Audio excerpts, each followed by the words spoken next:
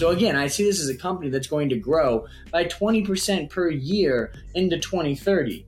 Yet you look at the stock and you look at what it's trading at, and here we're at $4.96. I'm looking at it right now on my screen. And the price to book multiple is 0.89. It's trading at 0.9 times its book value.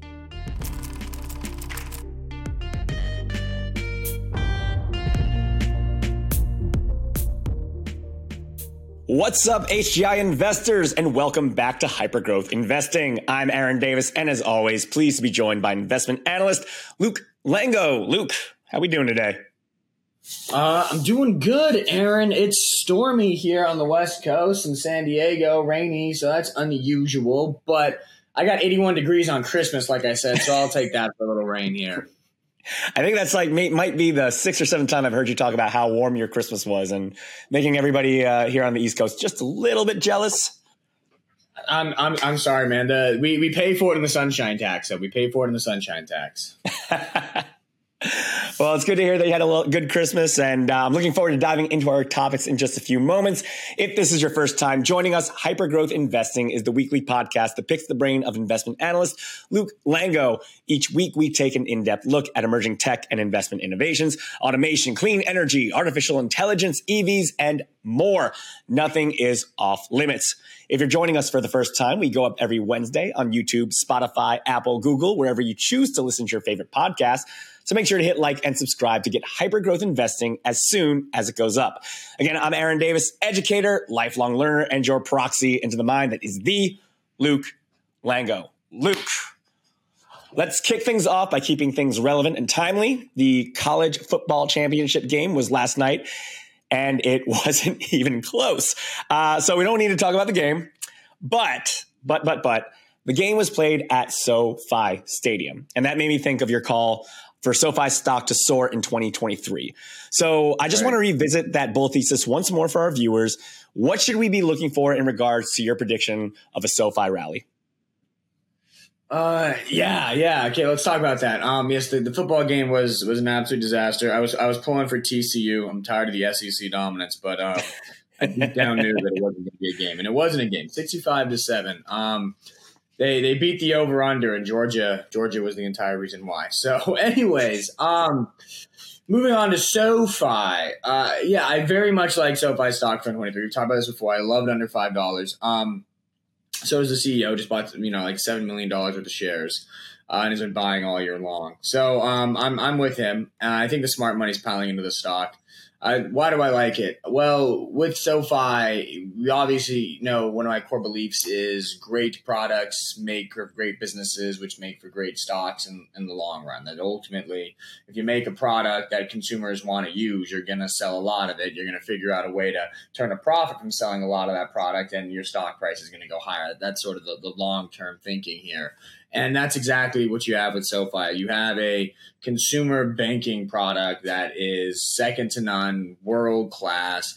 It takes everything people like about the digital era, everything people in my generation enjoy about the digital era. Something on a phone, easy to access, everything is in one place, all in one, convenient, all that stuff. It takes all that, the education component, I think it's a really underrated component of the SoFi app, and puts it into one, finance super app. This is what people the ages of when do people start banking these days? 18 to 30, 35 have been looking for years and years and years. This is exactly what we wanted. We didn't want a Wells Fargo account. We didn't want Bank of America, Citi. We don't want to be snobs with Amex. We wanted a digital first, mobilely native consumer finance app where I can handle all my finances. I can budget. I can invest in stocks. I can invest in cryptos.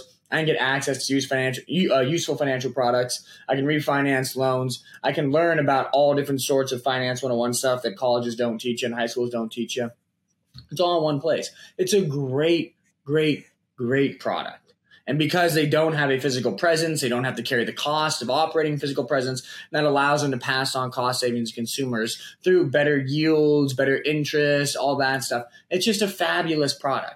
Fabulous products attract a ton of users over time. lots of users just continue to flood into those products, into those platforms. So that situation I see with SoFi. I see a young, promising fintech application that is in the early stages of adding millions of users every single year for the next 5, 7, 10 years. This is a hyper growth story. I think SoFi can get to the size of a large regional bank. That's about 20 to 25 million users. That means they have a ton of growth ahead of them into 2030. So again, I see this as a company that's going to grow by 20% per year into 2030. Yet you look at the stock and you look at what it's trading at, and here we're at $4.96. I'm looking at it right now on my screen. And the price to book multiple is 0.89. It's trading at 0.9 times its book value. Wells Fargo and Bank of America trade at 1 times book value. They're growing at 2% a year. So you have traditional banking giants growing at 2% a year, trading at a larger book multiple than SoFi growing at 50% per year. That doesn't make any sense. And the only reason it happened is because of the massive risk-off sentiment we got in 2022. As soon as that risk-off sentiment abates, and it always does, that's what markets do. They go risk on, risk off, risk on, risk off. It's all a cycle. It's all part of the game. So risk off is followed by risk on. That's what happens. As soon as risk off abates and risk on comes back into the fold, SoFi stock is the exact type of stock that it went from 20 to 5, can go from 5 right back to 20 in a hurry, and then continue to compound at that rate for several years thereafter. Again, I think this is a $50, $60, $70, $80 stock within 5 years. So I think buying it here, I mean, you got to have patience. You got to think long term. You can't just say, in and out. That's not how you're going to invest with SoFi. You buy it here because you think it can be the future of finance, and you think it can be a super app, a finance super app with 20 million users one day. If you believe that, it's a $50 stock one day. So buying it here below 5 makes a lot of sense. That's why the CEO is loading up. That's why I'm pounding on the table. That's why pretty much everybody's got a buy rating on Wall Street on the stock. Long-term potential is there. Just got to have patience, wait for the risk-on sentiments to return, and they will. When they do, this stock is going to be one of the market's biggest winners. You talk a lot about how SoFi offers the one-stop shop, and the appeal is really to people who are getting into banking for the first time and the ease of use. And the educational aspect, the loan aspect, all in one. Do you foresee the traditional banks, like you mentioned, Wells Fargo, Bank of America, transitioning into that model as well down the line to meet that standard? Yeah, I think they will try, but here's 2 things. Is one, they cater to a different customer. Goldman Sachs, Wells Fargo, Bank of America, they're not chasing 20-something. I mean, they are chasing 20-somethings, but that's not their core audience because they're still dealing with 40-somethings and 50-somethings and 60-somethings and 70-somethings and even 80 and 90-somethings. That's where they make most of their money. That's their bread and butter. So they can't really dedicate too many resources to chasing the 20-somethings, building something the 20-somethings would want, because what they want is fundamentally different than what, the 40 to 80-year-old crowd wants. It's just fundamentally different. That crowd grew up in a different generation, likes physical presence more, sometimes likes to meet and talk with a banker. That they have different wants, desires, and demands than the 20s and 30s crowd. So they have to cater to their bread and butter, and they can't dedicate too many resources to building something for the 20-somethings. So I think that's going to stop them from building something as good as SoFi. And then 2, you got to have good people to build good tech. And SoFi is a tech company first, a banking company second. All of those banks are bank companies first, tech companies second. We've talked about this before. If you're graduating and you want to work in the financial tech industry in that overlap, you're a programmer, are you going to go work for Wells Fargo and Bank of America, or are you going to go work for SoFi? You're going to go work for SoFi because they're growing, they're much more exciting, they have a tech-first culture, they're trying to disrupt things. That attracts more forward-thinking, ambitious people than, what Wells Fargo and Bank of America and Goldman Sachs can offer you. And actually, this is a huge problem. I know Goldman Sachs. I have a cousin that's pretty high up there. A big problem they faced out of the 2010s was that they were losing all the tech talent. Goldman Sachs was trying to become a tech company, but people coming out of Stanford, Caltech, MIT, Harvard, they were saying, no, Wall Street, hello, Silicon Valley. And that was a huge problem for big banks. The big banks are trying to reorient themselves to attract more talent, but it's still a struggle. And I think SoFi at the end of the day will continue to win better and more talent than the big banks, and will allow them to build better products and better tech than what the big banks put out. So for those two reasons, I think SoFi actually has a pretty big and wide competitive advantage over, incumbent banking giants like Wells Fargo and Bank of America, so to speak. And actually a third advantage I didn't even mention, which I actually talked about when I was talking about SoFi, is those guys have huge physical presences. Wells Fargo, I mean, in my neighborhood alone, I think there's like 3 Wells Fargo banking locations, little branches. Like those cost money. They have rents. They have salaries. You have to pay the people that work there. You got to safeguard them with security, right? So there are costs associated with that. SoFi doesn't have that presence. They don't have those costs. They will forever be a lower cost business than Wells Fargo and Bank of America until Wells Fargo and Bank of America decide to close shop on their physical presences, which again, they can't do until that 40 to 80 something crowd dies out, which is a long time away. So I think for the next 5 to 10 years, SoFi has guaranteed itself significant competitive advantages over peers, which gives it visibility to, again, becoming a 20 million, 25 million user platform. And if you just do the numbers on that, assuming that number of users, 25 million, uses the number of products that they currently use, is around 2 to 3 products per user, and they make the same revenue per product as they were using today. You just do the numbers on that, you put some margins on that, boom, this is very easily a $50 stock, like you say, within 5 to 7 years. So I think that the competitive advantages SoFi has enable it or give it high visibility to becoming a powerhouse one day, and the stock becoming a really, really big winner in the long run. I have, despite it only being $5, less than $5, most people think high risk, high reward at that rate. I have high conviction in SoFi stock. This is not a company that should be trading for less than $5 on the stock price. It's just not. It is a very strong company.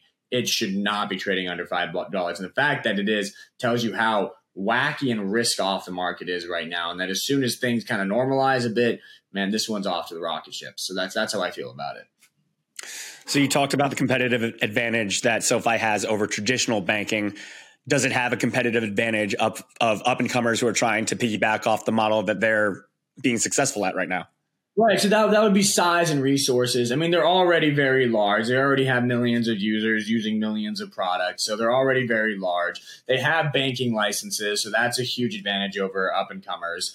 And they have massive resources on the balance sheet. I mean, they have billions on the balance sheet. They have billions in assets. They are just much more well-capitalized and well-resourced, well-funded to take on these challenges, to take on the big banks and anybody else. So they're kind of in like that sweet middle ground. Like they're not big enough as Wells Fargo and Bank of America to impede their pace of progress, but they're not small enough to where they need additional help and funding and resources to make their dream come true. They're right in that sweet middle ground, and that's where I like to invest. So I have very high conviction in SoFi stock, very high conviction.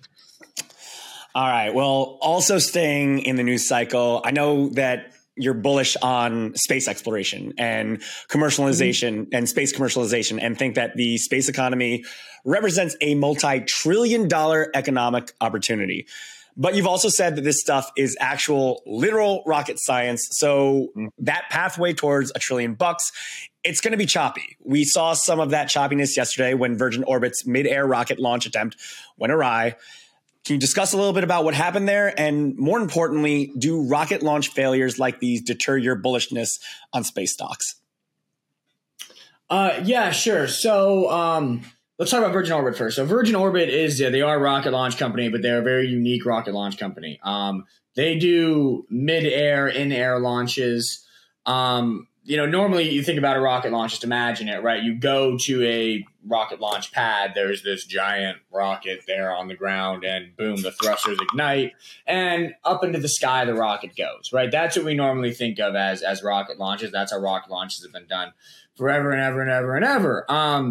But what Virgin Orbit is trying to do is kind of rethink the game, and they are taking basically a Boeing 747. They're retrofitting it. So you have this plane, and you put some rockets on it, some small rockets on this Boeing 747. And the Boeing 747 takes off, flies up to about 35,000 feet, And at 35,000 feet, the rocket drops off the plane, and then it launches. And it launches in the middle of the air. So this is called a mid-air launch. And, why would Virgin Orbit go through the trouble of doing that? Well, there's a couple reasons why. And the biggest is actually power usage, that the atmosphere of the Earth is denser, closer to the Earth, that the density is close. The closer you are to the Earth, the denser the atmosphere is. The farther away you are from the Earth, the less dense the atmosphere is. So that's why when rocket failures usually happen is when they are just getting started, because that's when the most power is required to take off, to have a successful takeoff, is you need the most power closest to the Earth because that's where the atmosphere is densest. So Virgin Orbit is saying, well, let's just skip that power requirement by skipping the first 35,000 feet of the atmosphere. And if we go up 35,000 feet, we lose a lot of atmospheric density. So when we drop that rocket and it launches in the middle of the air, we don't need as much power for it to be successfully launched into orbit.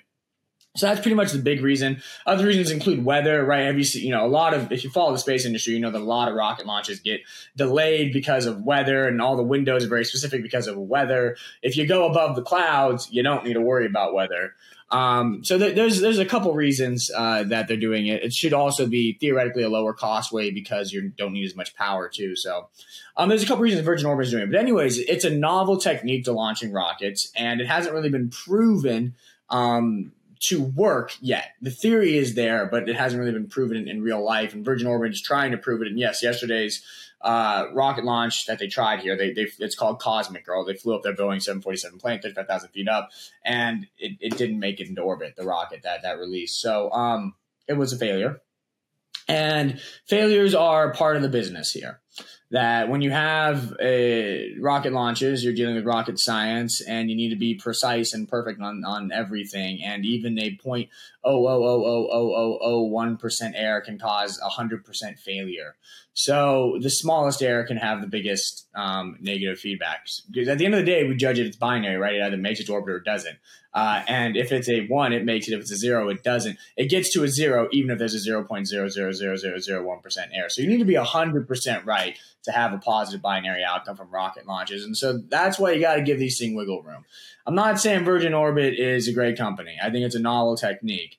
I want to see that technique get proven before I get really excited about it. But as far as does this deter my bullishness in space stocks? Not at all. Again, for the reason that there are a lot of companies in the space. They're going to do a lot of rocket launches. There are going to be a lot of successes and a lot of failures. That's just how the industry is going to play out over the next several years. So if you want to invest in the space, to me, the way I look at it is, okay, there are two sets of companies in the space economy. Ones that have made it into orbit and ones that haven't. Again, binary, 1 or 0. The ones that have made it into orbit are the ones you want to consider. The ones that haven't, I'm not saying you don't want to consider them, but you want to wait for them to make it into orbit and get into this basket, and then you can judge them and consider buying them as a stock. That's how I look at things. And that's why when you look at SpaceX, right, they just got, I think, $137 billion valuation. That was a week before Virgin Orbit's flub. I don't think those VC investors that put, I think it was 150 million, some major number into SpaceX at 137 valuation are regretting putting that money in because Virgin Orbit had a flub. Virgin Orbit's flub has nothing to do with SpaceX. SpaceX has successfully reached space dozens and dozens of times. They've launched hundreds of satellites up there. They're doing fine. They're great. They're the bedrock of the space economy. So SpaceX, Rocket Lab, these are companies over here in this basket of companies that have successfully launched into orbit, launched satellites, are operational, that I think are the cream of the crop, the creme de la creme of the space economy. Those are the space stocks you want to buy today. That's a very small group right now. That group will broaden out and become bigger over time as more companies successfully launch into space. But for right now, it's a very small subset of stocks that you want to consider buying if you're bullish on the space economy. Those that have made it into orbit successfully and preferably have done it multiple times on a consistent basis. So as that binary, as you're talking about, that group that have made it into space, as that does grow, what are you looking for in that group that's going to be the next big thing? You mean once a company has made it into group number 2. Once those companies make it in there, then how do you sort through all those companies to determine what's the best play? Right. So there's a huge range of how successful you've been with the launches, right? Have you had one successful launch? Have you had two successful launches? Or have you had 100 successful launches? Have you launched small satellites up there? Or have you launched big satellites up there? What are your satellites doing? Are they just taking pictures, or are they actually being used to provide internet to the world? There's a huge range of companies in that second group. And what you want to do is you want to find the companies that are, one, have had, again, multiple successful launches, have preferably a unique technology to launch those rockets, or a unique make of their rockets, which gives them some cost advantage or some time advantage, maybe a reusability advantage. And three, you want to find the ones that have the right partnerships, so that when they do launch these satellites, they're launching satellites that have high value adds and big applications to the global economy. Because if those partnerships are big name, big time, big league stuff, then that, means they're probably going to sign some more big time, big name, big league partners for more satellite launches in the future. So that's how I kind of segment that group of stocks. And because I know you're probably going to ask the question, so I'm already going to, answer it for you. Can't really go into what those stocks are. Again, like I said, it's a very small group. A couple of the stocks in there, one of them in particular is one of my highest conviction. Two of them in particular are two of my highest conviction stock picks that are reserved for members of my Ultimate Research Service. That they pay thousands of dollars for that. So I can't really go into which stocks I'm talking about. What I can say is that there are two groups of stocks in the space economy, those that have made it into orbit and those that haven't. And you want to look at the group that has made it. And in that group, you want to find the ones that have some unique technology, a history of repeated success, and big partnerships that with companies that are doing some major value add applications in space today. If it checks those three boxes, then it's probably a really, really, really good space stock to buy. And there are some of those in the market right now. So without giving away those picks, I'm not going to ask you to tell me what those picks are. 10 years down the line, where do you see the space economy as a technology actually giving something back to everybody else, everybody down here on planet Earth? What does that technology look like? What does the space economy look like 10 years down the road? I think probably the most tangible thing that we're going to feel on Earth, you and me sitting in our homes, is internet connectivity. That I think this idea that we can now put satellites up into space, are going to beam internet everywhere on Earth all at once, is a very powerful idea. Whether that is Wi-Fi or whether that is cell connectivity, they're probably going to be both.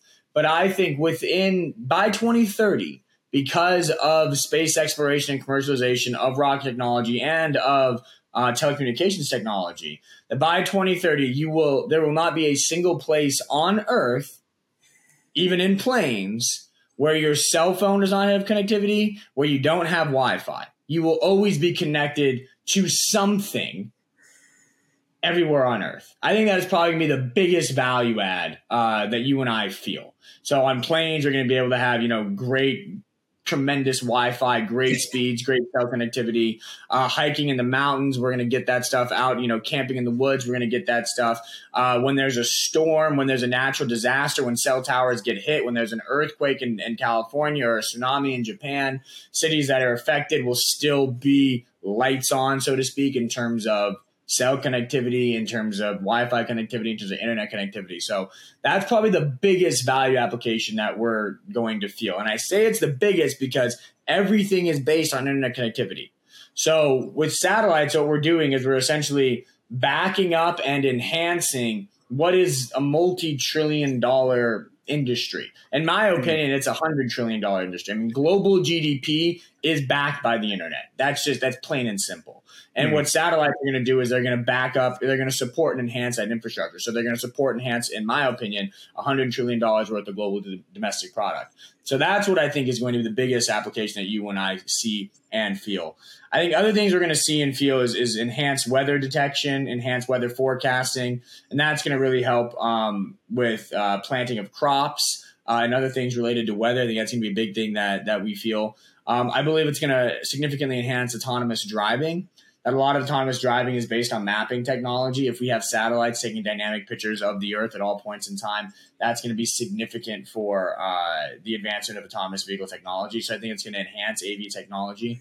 But I think a lot of the supporting things of supporting features of space and the space economy are going to go towards supporting other industries as opposed to directly impacting those industries. But I think the one big direct impact that I see, again, is ubiquitous internet technology. All right. Moving on, another big tech megatrend that we've talked about is something that you call next-gen digital reality, or as a whole, the metaverse, VR, AR, XR stuff all put together. I remember last year you told us that the big catalyst you're waiting for to get really bullish on these stocks is the launch of Apple's VR headset. Well, I just read that the Apple VR headset is coming this year. So is it time to load up on VR and metaverse stocks? Yeah, I mean, so the big thesis there, Aaron, is it has to go back to the internet, really, and what Apple's done there. When did the internet really become a ubiquity? When did everybody really start using the internet and being connected all the time? You know, it wasn't the advent of the computer. It wasn't the advent of think about the 2000s. We had computers, but technology, internet, it wasn't really ubiquitous. Like, it was something we used maybe at work, maybe at school, and that was about it. It was almost like a 9-to-5 tool. The internet didn't become a ubiquity until the iPhone. Because Apple put the internet in the palm of your hands. And Apple made a device that made the access to the internet so convenient and affordable that everybody could have it. And we realized, okay, once we put the internet in our hands, I can use the internet for more than just my 9-to-5. I can use it to check the news. I can use it to communicate with friends. I can use it to post pictures, share videos. I can use it to consume media and entertainment. I can use it to listen to music and do all these different things. Where it's like, oh my goodness, boom. We all realize the mind-blowing benefits of the internet 24/7. That was because Apple made a hardware device that fit in the palm of your hand. They put the internet in your hand. So to me, the internet revolution really got started in 2007 when Apple launched the first iPhone. I think Apple's going to do the same thing with mixed reality, virtual reality, extended reality, augmented reality, metaverse, whatever you want to call this. Again, like you said, I call it next-gen digital reality. I think they're going to do the same with that. That this VR headset, I believe, and I have no reason not to believe, that it's going to be a fantastic device. I mean, this is Apple, for crying out loud. The pioneer of the Mac, the pioneer of the iPhone, the pioneer of the iPod, the iPad, the smartwatch. I mean, this is a company that every time they release 9 times out of 10, that they release a new hardware product in a burgeoning industry, it is a massive hit, takes over that industry, and makes it mainstream. Smartwatches didn't become mainstream until the Apple smartwatch. Tablets didn't become mainstream until the iPad. Computers, yes, Apple's a little bit later to the game, but that was a foot race between them and Microsoft, so you could call it them and Microsoft together. But like I said, 9 times out of 10, Apple launches a product. It is a great product, and it takes that industry, which was maybe fledgling at the time, and pushes it into the mainstream. I don't think this is going to be any different. The software technology is out there. It's ready. It's capable to support enhanced VR experiences, enhanced XR experiences, enhanced AR experiences. But the hardware is not there yet. We don't like these bulky headsets. We don't like, stuff with the metaverse branding, the Oculus Quest. I mean, we don't like really expensive things. The current hardware is the great limiting factor of this revolution, in my opinion. Once that hardware gets fixed, and by fixed, I mean it becomes more accessible, more convenient, and cheaper. Once that happens, it will converge with software that's already ready to go, and boom. That's the spark that lights the fire for the next-gen digital reality revolution. So that's why I've been saying that the Apple VR headset is going to be kind of the game-changing catalyst for the industry, because I expect that device to be cheaper, more accessible, more convenient, and it will spark what will be – it's not going to be a one-and-done thing. They're going to launch it in 23. There's going to be a 2.0 in 24, 3.0 in 25. Each iteration is going to get better and better and better, like the iPhone. And that's going to create more ubiquity among this hardware device, which means that the next gen digital reality revolution has become more ubiquitous. And by 2027, 2028, we're all going to have these Apple VR headsets or Apple VR, whatever they're going to be at that time, glasses, whatever they may be, VR monitors. I don't know what they're going to be. Apple's going to figure it out. Whatever it is, we're all going to have one, or 80% of us are going to have one, which means 80% of us are going to be plugging in to these VR experiences. So that's why I think hardware is really what we need. I mean, it's the last thing we need, the last hurdle we have to jump over before this stuff has a clear pathway to becoming ubiquitous. And I think, again, that catalyst is here in 23 with Apple. I trust no company more than Apple to be the one to do this. And so that's why, Apple launches that headset. I hear it's coming out in 23. I'm like, okay. I'm looking at VR, metaverse, AR stocks. They're down a lot. They're down 50, 60, 70%. They're trading at pretty cheap multiple. They're still growing very quickly. Yeah, I mean, I think it's time to get on that before the hockey stick. If you talk about the hype cycle of technologies, you have the tech trigger, you have the peak expectations, you have the trial of disillusionment, and then you have the secular growth pattern. I think we were at peak euphoria, peak expectations with metaverse technologies broadly in 21. We hit the trial of disillusionment in 22, and now we're starting to crest beyond it, and we're going to spike into that secular growth pattern when that VR headset launches, and boom, it's going to be 6, 7, 8, 9, 10 years of secular growth for those technologies. So, I think now's pretty good time to buy before it takes that big U-turn. So yes, I am very bullish on VR, AR, XR, whatever you want to call them, next-gen digital reality stocks in 2023. Looking at the iPhone analogy, how the iPhone put the internet in the hands of everyday consumers, changing that 9-to-5 relationship with the internet into a almost 24/7 relationship with the internet. What is the appeal of this next-gen digital reality to the consumer that's going to make the Apple VR headset this device that we all need to have? Right. So if you think about, I think communication, gaming, and productivity or work, I think are going to be very big things. So communication, right now we communicate, there's video chats, there's text messages, there's phone calls. I think VR enhanced communication is going to be something we all see a big, maybe not need for, but we're going to think it's really cool and we're going to want to do it. Plugging into a world and talking with people, or, being dropped into your space, you're dropped into my space. It feels like we're hanging out in work meetings as opposed to just video chatting. Some companies have camera on policies. Now we can kind of like drop into a virtual workspace where we can all kind of just pretend like we're there together, get some collaboration from that. So I think next gen communication is going to be a big value add. Gaming obviously is a huge one. I mean, as opposed to just hitting buttons on a controller, being able to, be that first person shooter, be that Jedi in that Star Wars game, be that racer in that racing game, whatever it may be. Obviously, that's really cool and people are going to want to do that. I think that's going to be a huge value add. And I think with work productivity, I think you're going to get some really big advancements towards that. I mean, people are already building VR desktops, not Apple, but other companies are building VR desktops that essentially allow you to it's like a giant curved desktop, and it has a top and a bottom. You kind of just plug into it, right? And you're kind of in this virtual reality, and it allows you to get work done more quickly because you have an infinite number of screens. You can drag and drop things. Like it just creates a 3-dimensional space from which you can do work as opposed to a 2-dimensional space. When you think about that, you take a 2D thing and you make it 3D. You can do a lot more. You can do a lot more at once. And so it's going to allow for better multitasking. Although some people don't believe in multitasking, I think maybe it's kind of possible. I don't know. I don't know what the science is there. But you're going to be more productive with these VR enhanced workspace technologies. So I think communication, gaming, and productivity are going to be things that we all see as very cool additions to the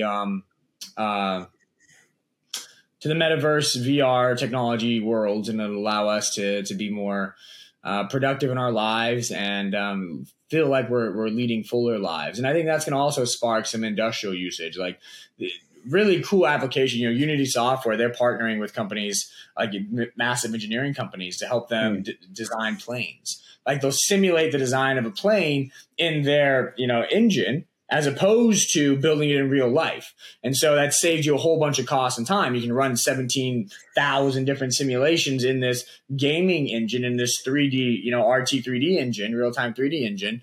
And then you'll get one that's right. And then you can go build it in real life, as opposed to wasting money on 17,000 tries in real life. So I think the industrial applications are probably going to be bigger. But you asked me about consumer, and that's what I think consumer is: communication, gaming, and productivity. Okay. Luke, I want to move on, and I want to talk about 3 more industries before we kind of zoom out and talk macros. First up, AI. We've talked about it a lot ever since the launch of Chat GPT-3. Now, OpenAI, the company behind Chat GPT-3, it's reportedly looking to raise funds at $29 billion valuation. Does that somewhat financially validate all of this AI hype? And what does that mean for us as AI stock investors? It definitely validates the hype. I mean, there's no doubt. I mean, it was a $14 billion valuation in 2021. Now it's a $29 billion valuation. That's a 100% increase. In that same time span, tech stocks are down 35%. So some tech trends are unstoppable forces, and it turns out that AI is that unstoppable force right now. I believe that, in Harvard Business Review wrote that the launch of Chat GPT-3 was a tipping point, a critical tipping point for the AI revolution, and that things are now we just hit the fast forward button, and we're about to hit that exponential growth trajectory with AI technologies. What this prompted me to do is it prompted me to go and look at all the different tools that are being built right now with AI and all the different things you can do. And if you kind of do that deep dive yourself, you'll find there is so much out there that you can use AI to do right now. One of the coolest things for me, which is totally a me thing because I'm a dad of a 2-year-old and about to be a dad of a newborn baby, is we can use AI to write stories, like children's stories. So there's this platform out there. Let me find the name of it.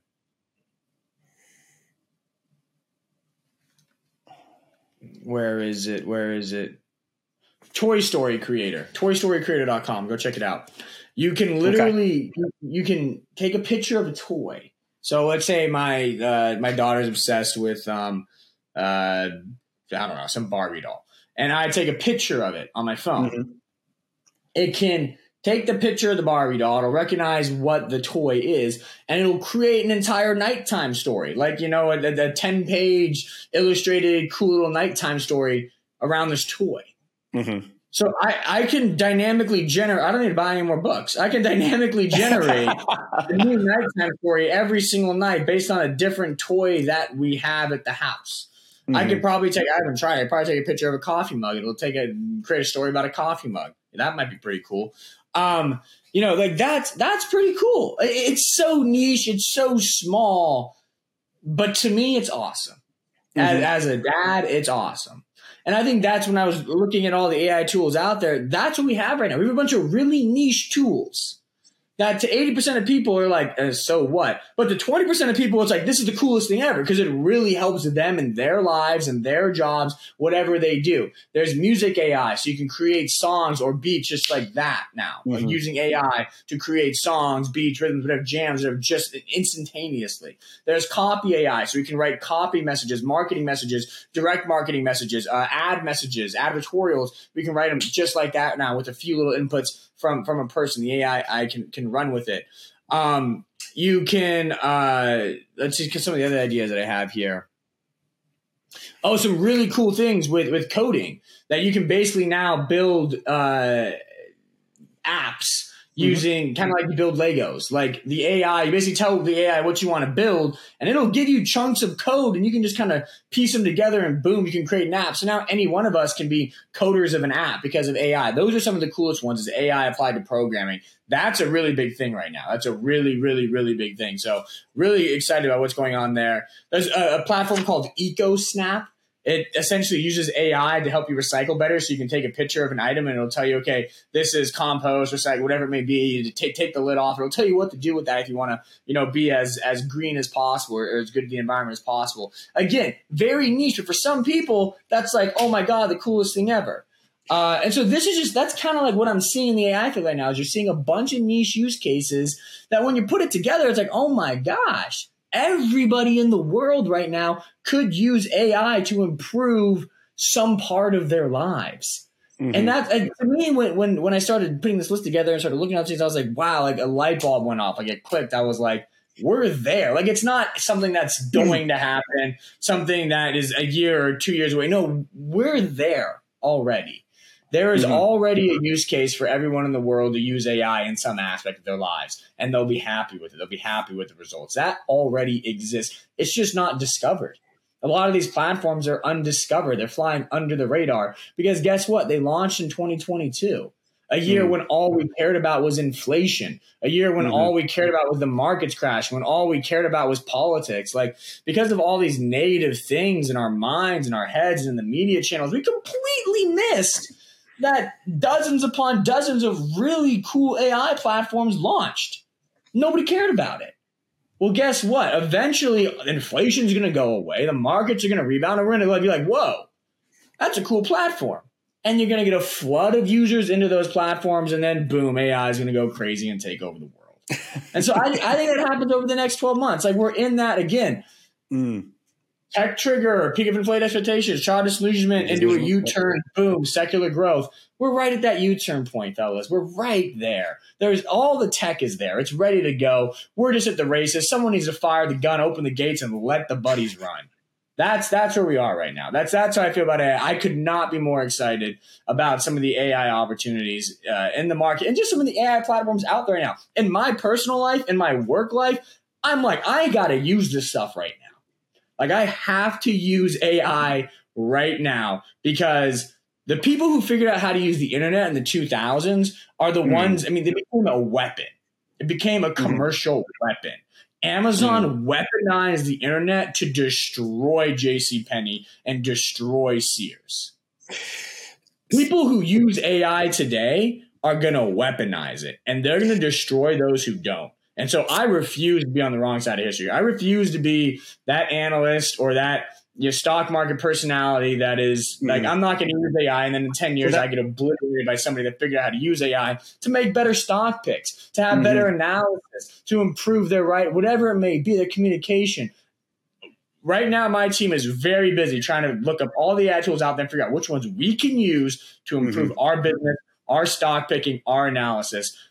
Everybody else should be doing that. If you run a business, if you're part of a business, you need to go pound on your boss's table. If you are the boss, pound on your own table. What AI can I use right now? The weapon is here. People figure out how to use it. We'll win over the next 10 years, and those who don't will get left behind, miles and miles behind.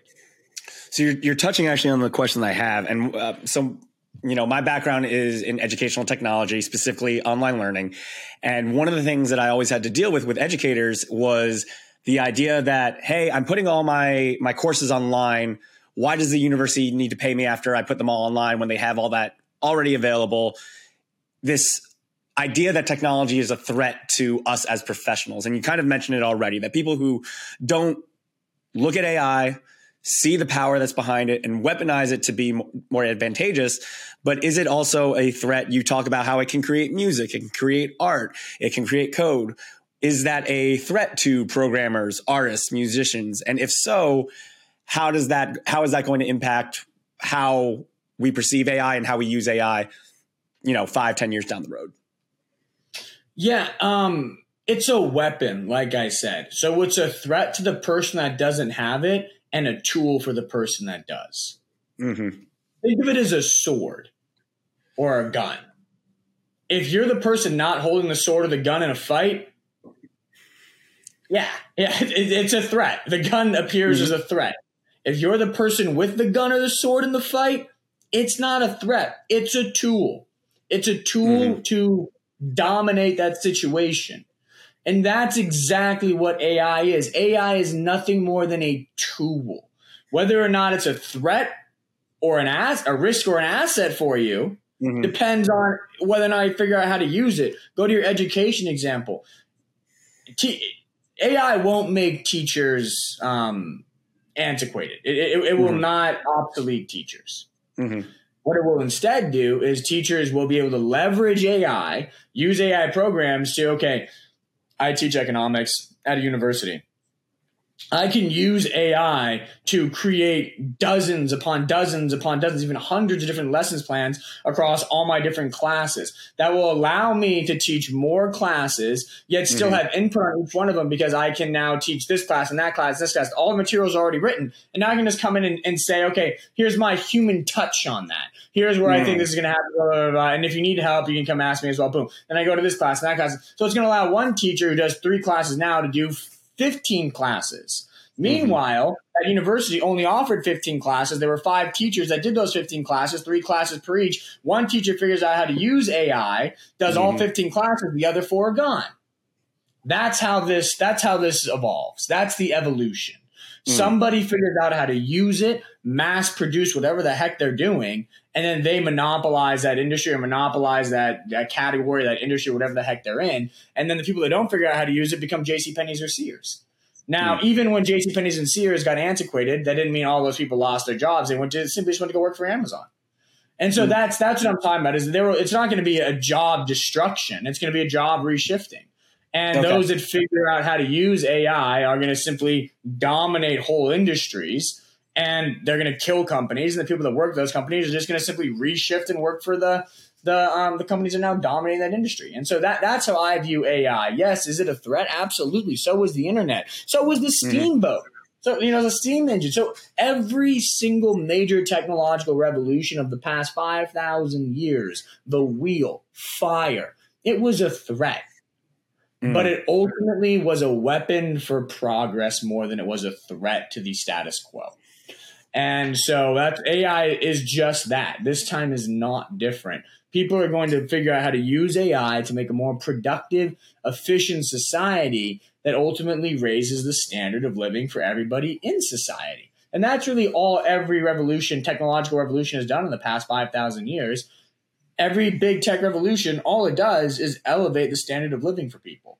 The internet made it so we can all buy things pretty much instantly. We can all watch things pretty much instantly. We can all consume media almost instantly. We can work from home. We can work across the country. You're in Baltimore. I'm in San Diego. This would not have been possible without the internet. It raised our standard of living.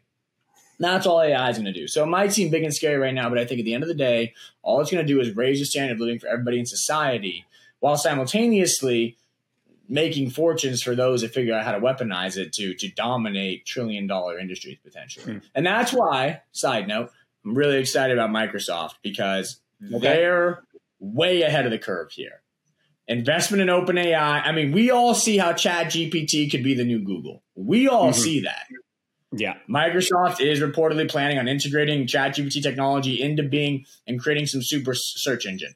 I don't think that means it destroys Google. Google's not stupid here. Alphabet's not dumb. They're working on their own AI stuff. It's going to be a pretty interesting 2-horse race here.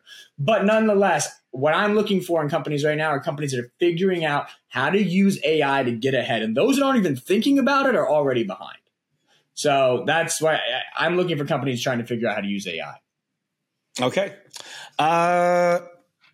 Moving on to our second topic I wanted to talk about. I want to talk about consumer media platforms. I know that you're a big fan of TikTok. I'm a big fan of TikTok.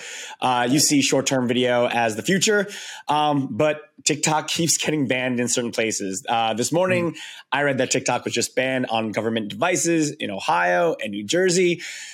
Are these bans a deal breaker for TikTok, and are they an opportunity for other apps like Snap and Meta? Yes. So I think TikTok's not done, but I think TikTok's ascent is over. TikTok rose in popularity before the pandemic, but then really kind of had that parabolic growth during the pandemic. I mean, timing just worked out wonderfully for them.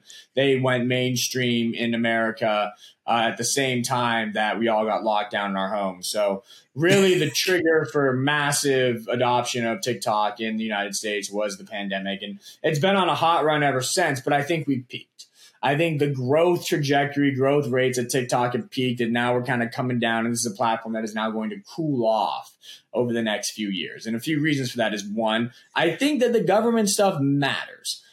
I don't, if it were just government bans, I wouldn't care. I mean, It's banned on a government device. Most government employees have two phones, a government phone and the one they have for personal use. Mm-hmm. So just because it's banned on a government device doesn't mean that person is not using TikTok. They're probably using it on their personal device. So if it were just the bans, I wouldn't care. But it's not just the bans. The bans are being written about everywhere. Turn on Fox News. Even, one thing that both the left and the right can agree on right now is that TikTok is sketchy. That CNN will report the same thing about TikTok as Fox News. And they're both saying, we don't really know what's going on here. The Chinese are probably surveilling it. Governments are saying it's not okay to use. Maybe don't use it. Enough people watch that stuff on both sides of the political aisle, and boom, enough people stop using the app. And not to mention, these are probably, what's a demographic of CNN and Fox News? Obviously different demographics, but the age demographic is the same. It's 40 to 60, 40 to 70, 40 to 80. That generation has kids. Those kids use TikTok and Snap. So what happens? They tell their kids, no more TikTok. Kids are like, what the heck? You can't do that. I can. I'll delete it from your phone. Gets deleted from their phone. Boom. Those kids go to Snap. That's the progress for me. That's the evolution I'm working through in my head. That I think everything that's going on right now simply sets the stage for usage of Snapchat and Instagram Reels to soar over the next 2 years. I think that, again, the ascent of TikTok really hurt those platforms. I think now that it descends and it cools off, that's going to be an engagement tailwind for Snap. It's going to be an engagement tailwind for Instagram Reels. Pinterest, a little bit, not really. Twitter, not so much. This is short form video to short form video. So short form video is Snap. Short form video is Instagram Reels. I think those two, Snap is the stock, Meta is the stock. I think those two stocks benefit the most from what's going on with TikTok right now. Because again, it's not just government bans, it's government bans and then all of the collateral effects that happen with those bans. So I think, again, that's a positive for Snap and Meta. And on the Snap note, I remember, being in high school and college, and Snap was like everything. Like everybody used Snap. And then, I've grown older, become a family man, become a dad, moved to suburbia. And I haven't opened Snapchat on my phone in probably 2 or 3 years. But when I was on actually the most recent flight to Baltimore, when I flew out there, this is going to sound a little weird, but whatever. I was sitting next to a high school kid and his mom, and the kid on, not in the air, but before we were taking off, and then once we landed, before we were taking off, he was glued to Snapchat and was just the stuff he would not put his phone down, was messaging everybody every 2 seconds, was using Snap Maps, was like the quintessential power user of Snap. And then as soon as we landed, turned his phone on, didn't check anything else, and just went to Snap and just power used Snap until we all deplaned. And I saw that and I was like, okay, one example is not data, right? That's not a data point for a generation. But it certainly gave me confirmation to an extent that young people still use Snapchat a lot. Snapchat is the most, all the data out there says it. When you can read any sort of the Piper Jaffray surveys of teens, whatever data metric you want to find, the data will show you that Snapchat is the most used app among teens. But I don't interact with the teen demographic all that much, so I don't really have a physical touch point there.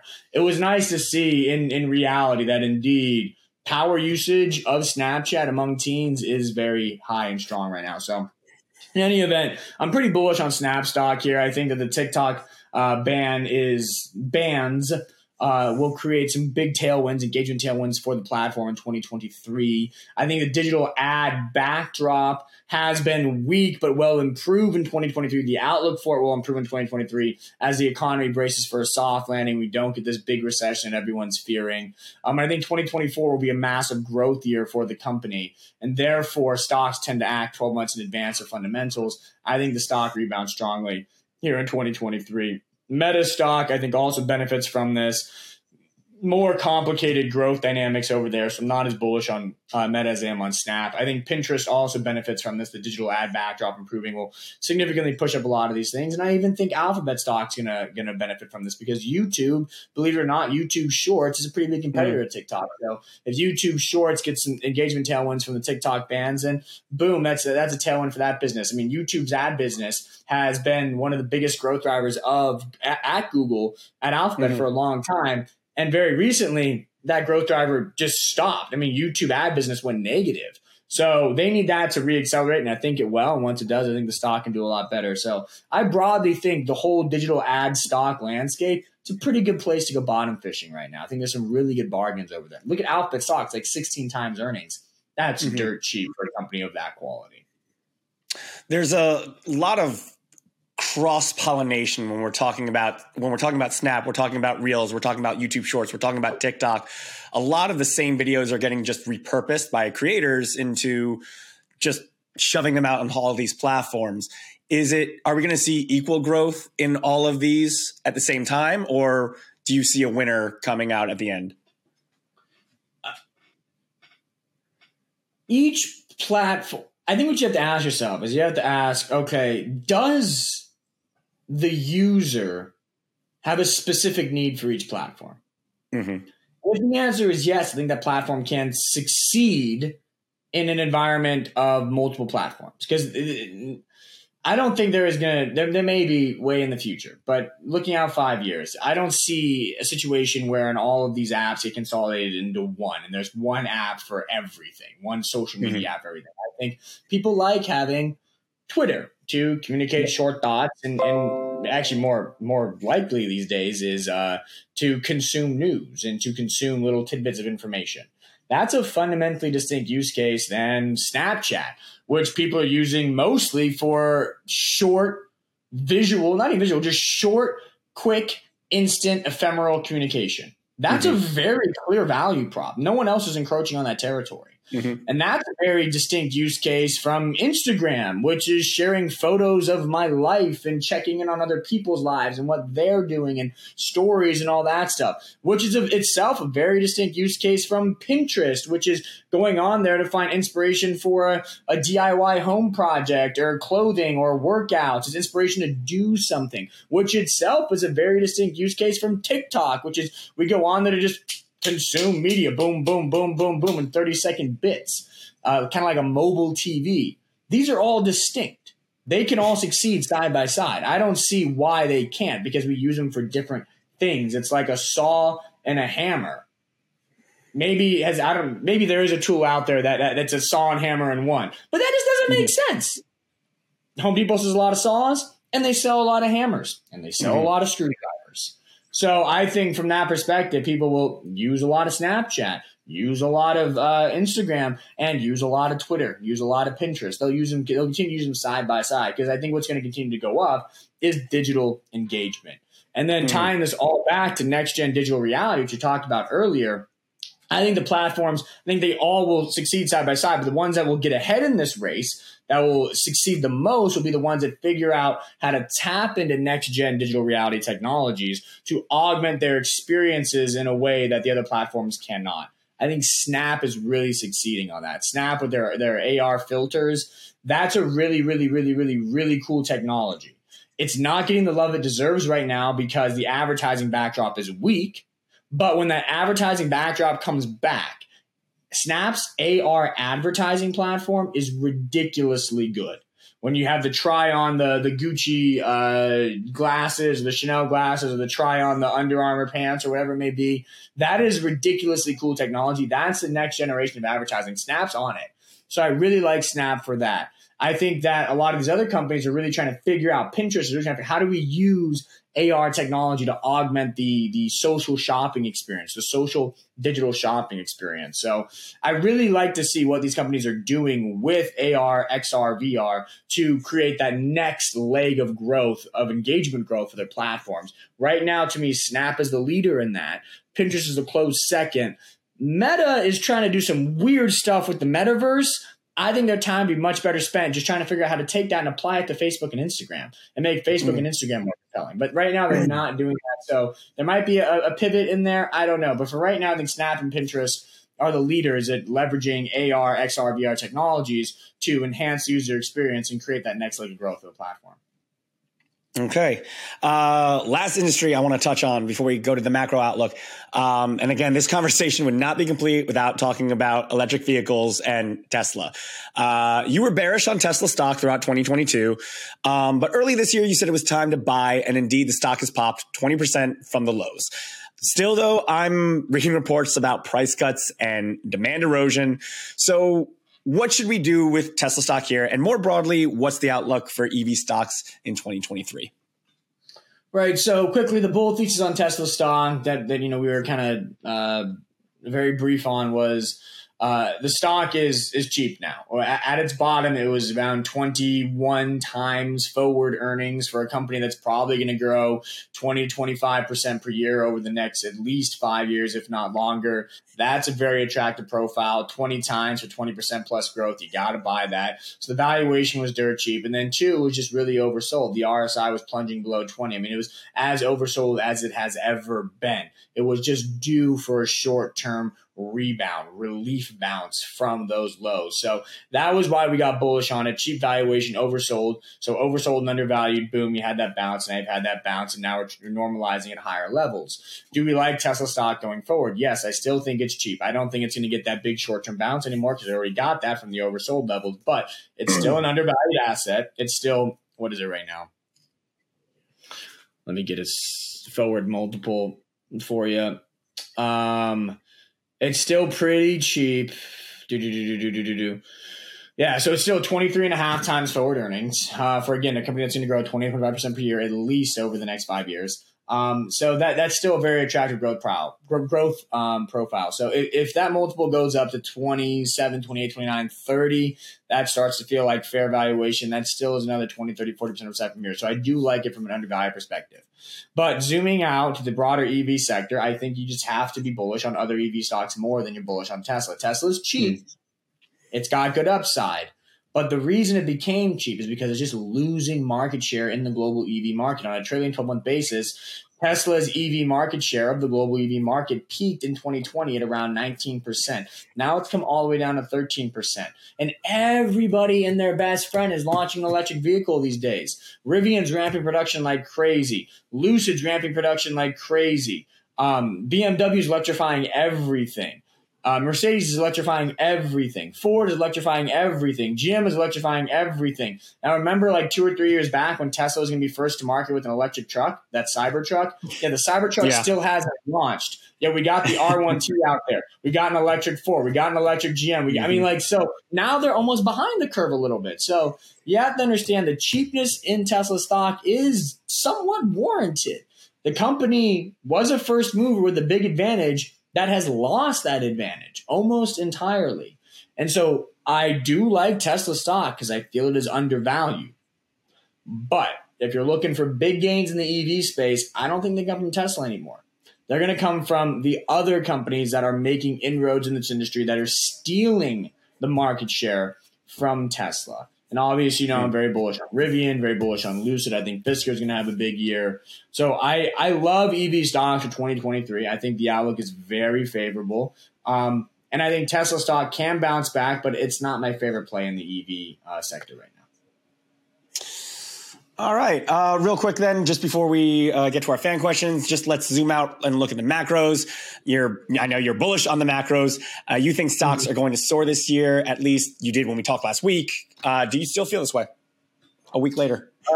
Yeah, I mean, absolutely, Aaron. All the data, all the incoming data is just screaming soft landing. There's this idea out there that you need a deep recession to kill inflation, and you don't. You really don't. You don't need the labor market to get destroyed in order for inflation to get crushed. Most of the time you do, but not all the time.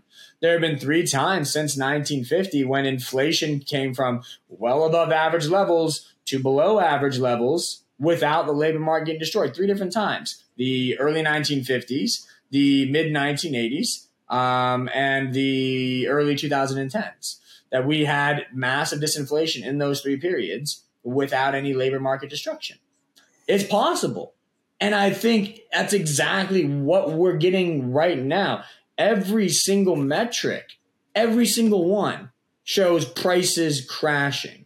Manheim used vehicle report for December, minus 15% year over year on used car prices. That's the biggest drop on record. Today, we just got the small business report from December. That showed a huge fall in the prices paid index. ISM services, huge collapse in the prices paid gauge. ISM manufacturing, huge decline in the prices paid gauge. And if you look at those surveys, the ISM manufacturing, ISM services, you look at those prices paid gauges, that's consistent. The drops they're seeing are consistent with 2 to 3% inflation by the end of the year. And we are seeing rapid disinflation. Home prices are starting to roll over. Rents are coming down. We're even seeing food prices decelerate, and oil can't break 75. I mean, it's in that 70, 75 range. Natural gas prices have completely rolled over. I mean, when you look at one of the reasons that oil disinflation of 2022 didn't really translate into massive disinflation broadly is because natural gas prices remain stubbornly high. But now natural gas prices have come all the way back to below where they were before the Russian invasion of Ukraine. So nat gas is collapsing. I mean, everything's collapsing. Prices are completely in free fall right now.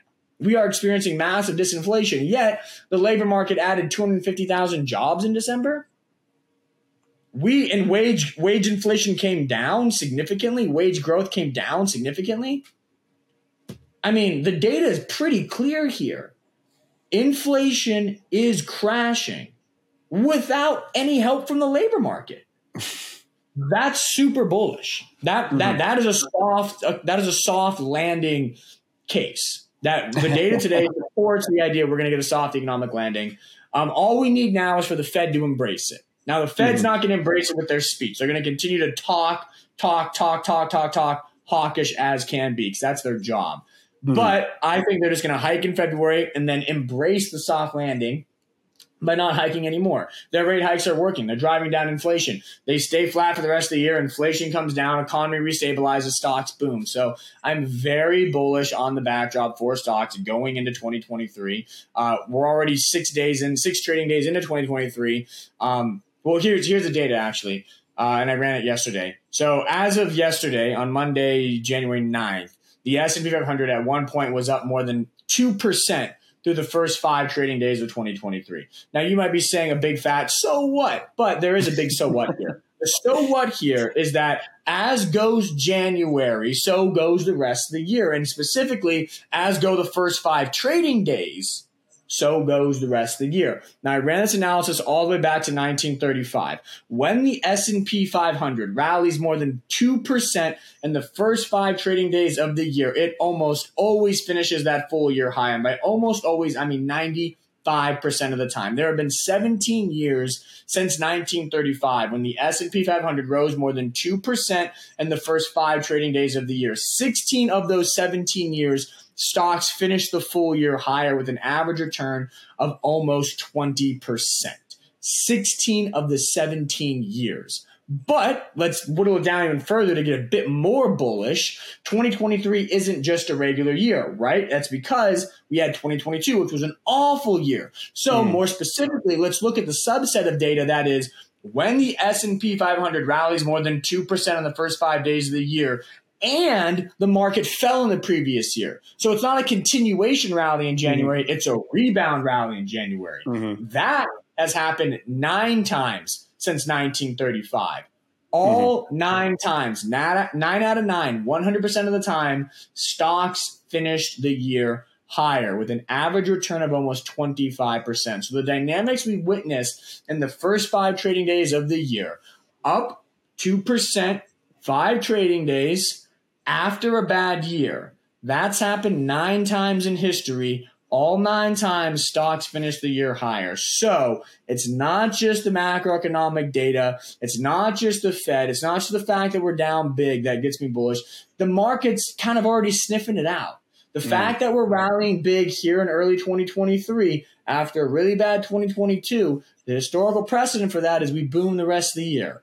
So I like what I'm seeing. I'm getting pretty bullish. We're probably going to do another big buying spree here in January. We did a big one in November. Probably going to do another big one here in January. And that's going to be us locked and loaded for the year. And I think we're going to be ready to go. Our portfolios are going to boom. All right.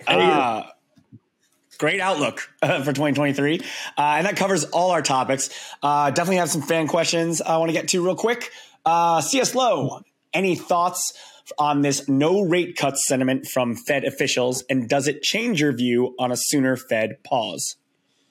Yeah, listen, we don't want rate cuts. I think that's something that we have to really get clear on. And I don't want rate cuts. When the Fed, there's two types of Fed moves. I don't want to call it pivot, moves. The first is a Fed pause, and the second is a Fed pivot. Fed pauses are bullish. Fed pivots are bearish. Fed pauses are when the Fed goes from hiking rates to not hiking rates. And that's simply them acknowledging that, okay, our rate hikes have done the job. We don't need to hike anymore. Inflation's coming down. But it also doesn't mean the economy's collapsing. If the economy is collapsing, we'd be cutting rates. So a rate pause is acknowledgement that the economy is slowing and that inflation is falling, which means that the economy can now stabilize because the Fed is not hiking rates anymore. So Fed pauses are systematically bullish for the stock market. Every time the Fed pauses, stocks rally. The S&P usually rips 20%. The NASDAQ usually rips 30%. That's typically what happens when the Fed pauses a rate hike campaign. But when the Fed cuts, when the Fed does an actual pivot, and they go, so normally the Fed hikes, they pause, and then they cut. When those cuts start, that historically is not very bullish for stocks. Sometimes stocks rally on cuts. But most of the time, stocks don't rally on cuts. They crash on cuts. Because you have to understand, what is a rate cut mean? What is the Fed acknowledging when they cut rates? They're acknowledging that the economy cannot withstand these rates and we need to reduce them in order to save the economy from collapsing. That means the economy is in a very weak position. And it's it's the opposite of a vote of confidence from the Fed. It's basically the Fed saying we don't have confidence at all in the economy, so we have to cut rates to save its life. Typically, that's not a very good messaging. That means we're kind of in trouble town. So cuts are not systematically bullish. Pauses are. So I think the most bullish outcome here is we get a rate pause in February. We get one last hike and then no more hikes the rest of the year, but no cuts either.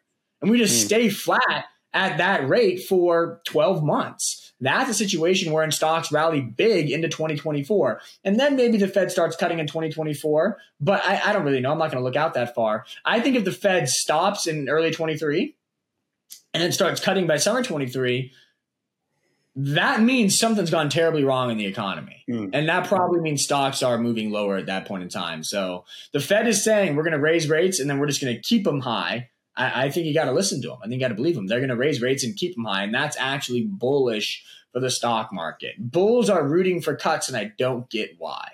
Cuts are not good. We want to pause. We want to pause. That's all we want is a pause.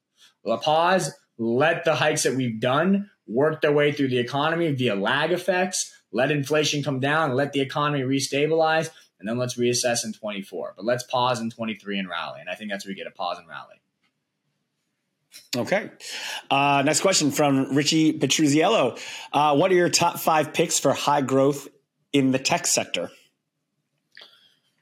Ooh, I can't give you a top 5. I think that would be unfair to my paid subscribers and my services. But what I can say is I'll just rattle off a few names that I really like. I mean, obviously, we know that I just like the high growth sector in general for 2023.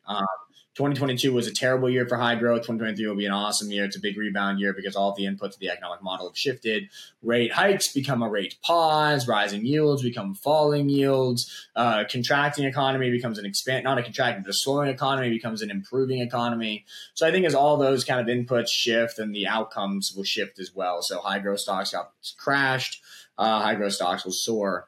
What stocks are like? I mean, we talked about kind of the genres that I really like going into 2023. AI. I love AI stocks. I think there are some certain high growth AI stocks that are really interesting to buy for 2023. Some AI software stocks. I think that's a really good place to be.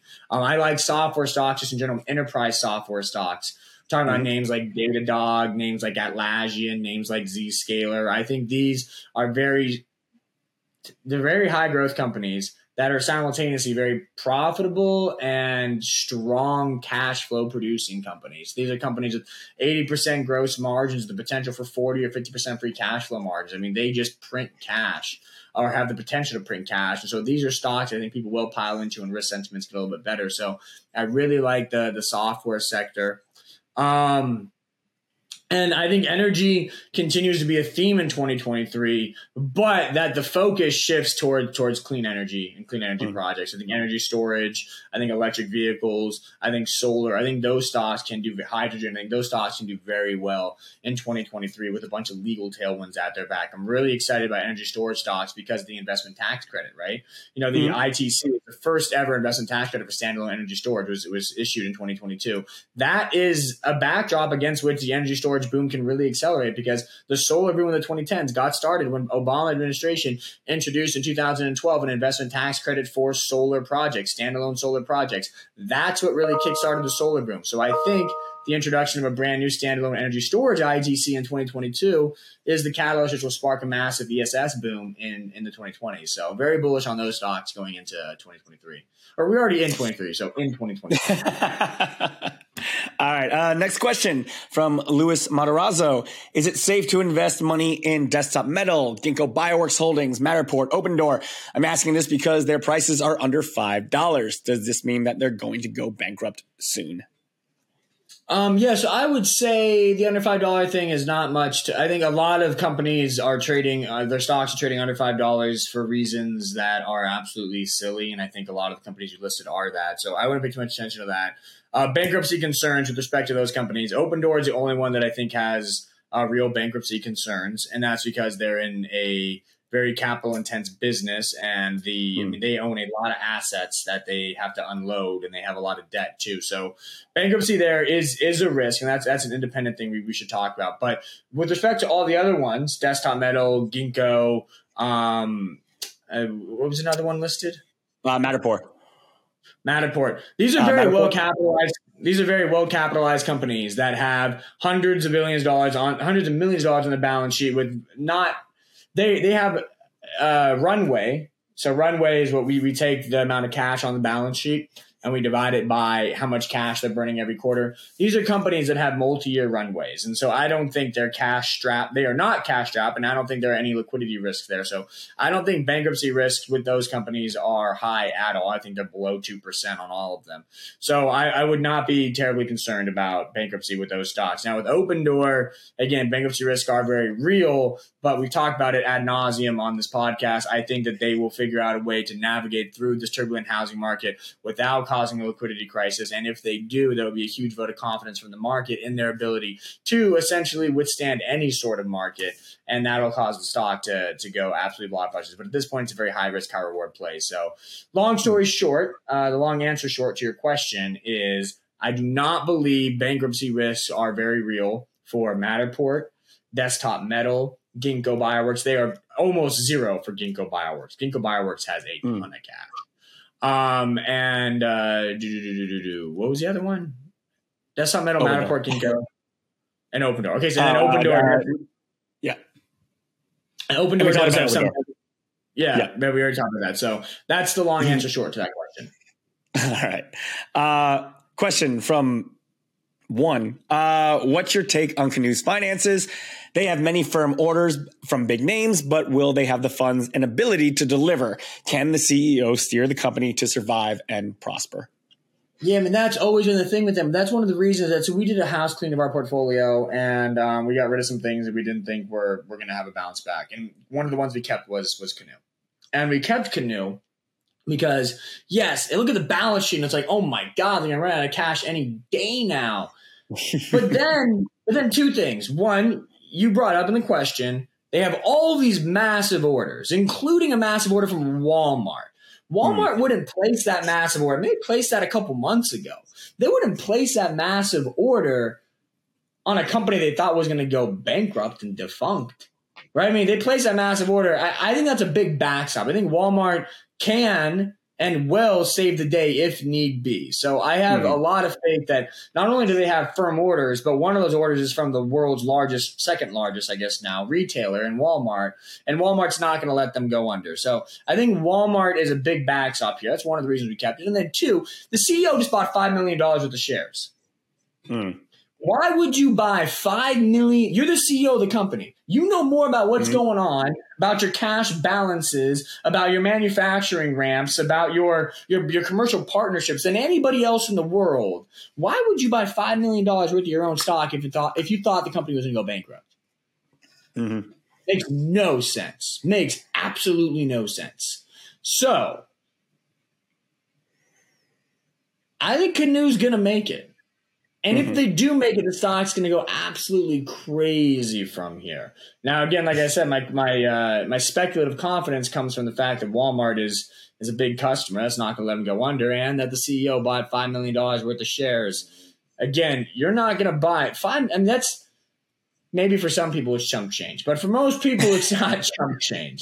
You're not going to buy $5 million worth of your company's stock if you thought your company was going to zero. He knows something or sees something that maybe not reported. I don't know. But I have faith that Canoo is going to make it, live to see another day. And as a result, they're going to deliver a lot of delivery vans to Walmart. And I think within 3, 4, 5 years, most of Walmart's vans will be Canoo cars. And at that point in time, Canoo stock is going to be well above $20, $30. So I like this one here. I do. It's risky. It's risky as can be. But I like it. I do like it. All right. And our last question from Shane Johnson, a.k.a. the Cork Dork. Hi, Luke. I know you're bullish on some green energy plays like Fluence and STEM. What about Bloom Energy? Do you like their prospects in 2023 as well? Yeah, great question. Great question. Bloom is a solid company. I like Bloom going into 2023. I think Bloom is, it's kind of simultaneously a play on the cross of hydrogen energy storage. And I like that because I like both those industries. So it's kind of like this hybrid. I think the CEO there is pretty sharp. I think the management team it's pretty good. Their growth trajectory looks very good. Their margins are starting to improve. The valuation is very reasonable. So I do like Bloom. I like Bloom a lot in 2023. It's had a big run in the second half of 22, and I think that can continue. I think it's got a lot of momentum going into 23. All right. Well, that wraps our questions and all our topics, and great analysis for our listeners and HGI investors as always. Luke, do you have any last words before we wrap? I'm just checking in on the time here. It looks like we got an hour 20 here. Man, that's a podcast. I think this might be the longest one we've done. It's because we started talking about AI. It's because we started talking about AI. You get me going on AI, and I'll go for hours on that stuff, man. It is the ultimate weapon of the 2020s. And if you don't figure out how to use it, you're gonna get left behind. But if you do figure out how to use it, you can dominate whatever the heck you want to dominate. If you want to dominate basketball, like basketball coaching, basketball drills, basketball itself, you can probably use AI. I bet within a year we're going to have some platform where I can go out on the basketball court, I can put up a little camera, and it'll film me, and I'll shoot a shot, and I'll shoot my jumper, and the AI will analyze and it'll tell me everything I'm doing wrong, and it will give me. I was going to say that's impossible because you're perfect at shooting that basketball. Okay, yeah, my form it's pretty tight. But it could. It's not Steph Curry. I'm not Steph Curry over here. But it's going to give me all the critiques I need. Boom, I listen to that, and bam, you know what? I'll be a 40, 50% three-point shooter, if I keep practicing and listening to that AI. That's the kind of stuff that's going to happen. So really, AI is going to be applied to everything. I'm continuing to go on. Now we're at an hour 25. All righty, guys. I'm going to stop. AI is a powerful tool. Aaron, take us out. Take us home. All right. Well, thank you, everybody, for listening. Please, if you have any questions or comments for Luke, leave them in the comments section. We love to hear any feedback on any topics you'd like us to cover. And as always, see if we can answer any of your burning questions. As always, please don't forget to like and subscribe. And we'll see you next week. Until then, bye all.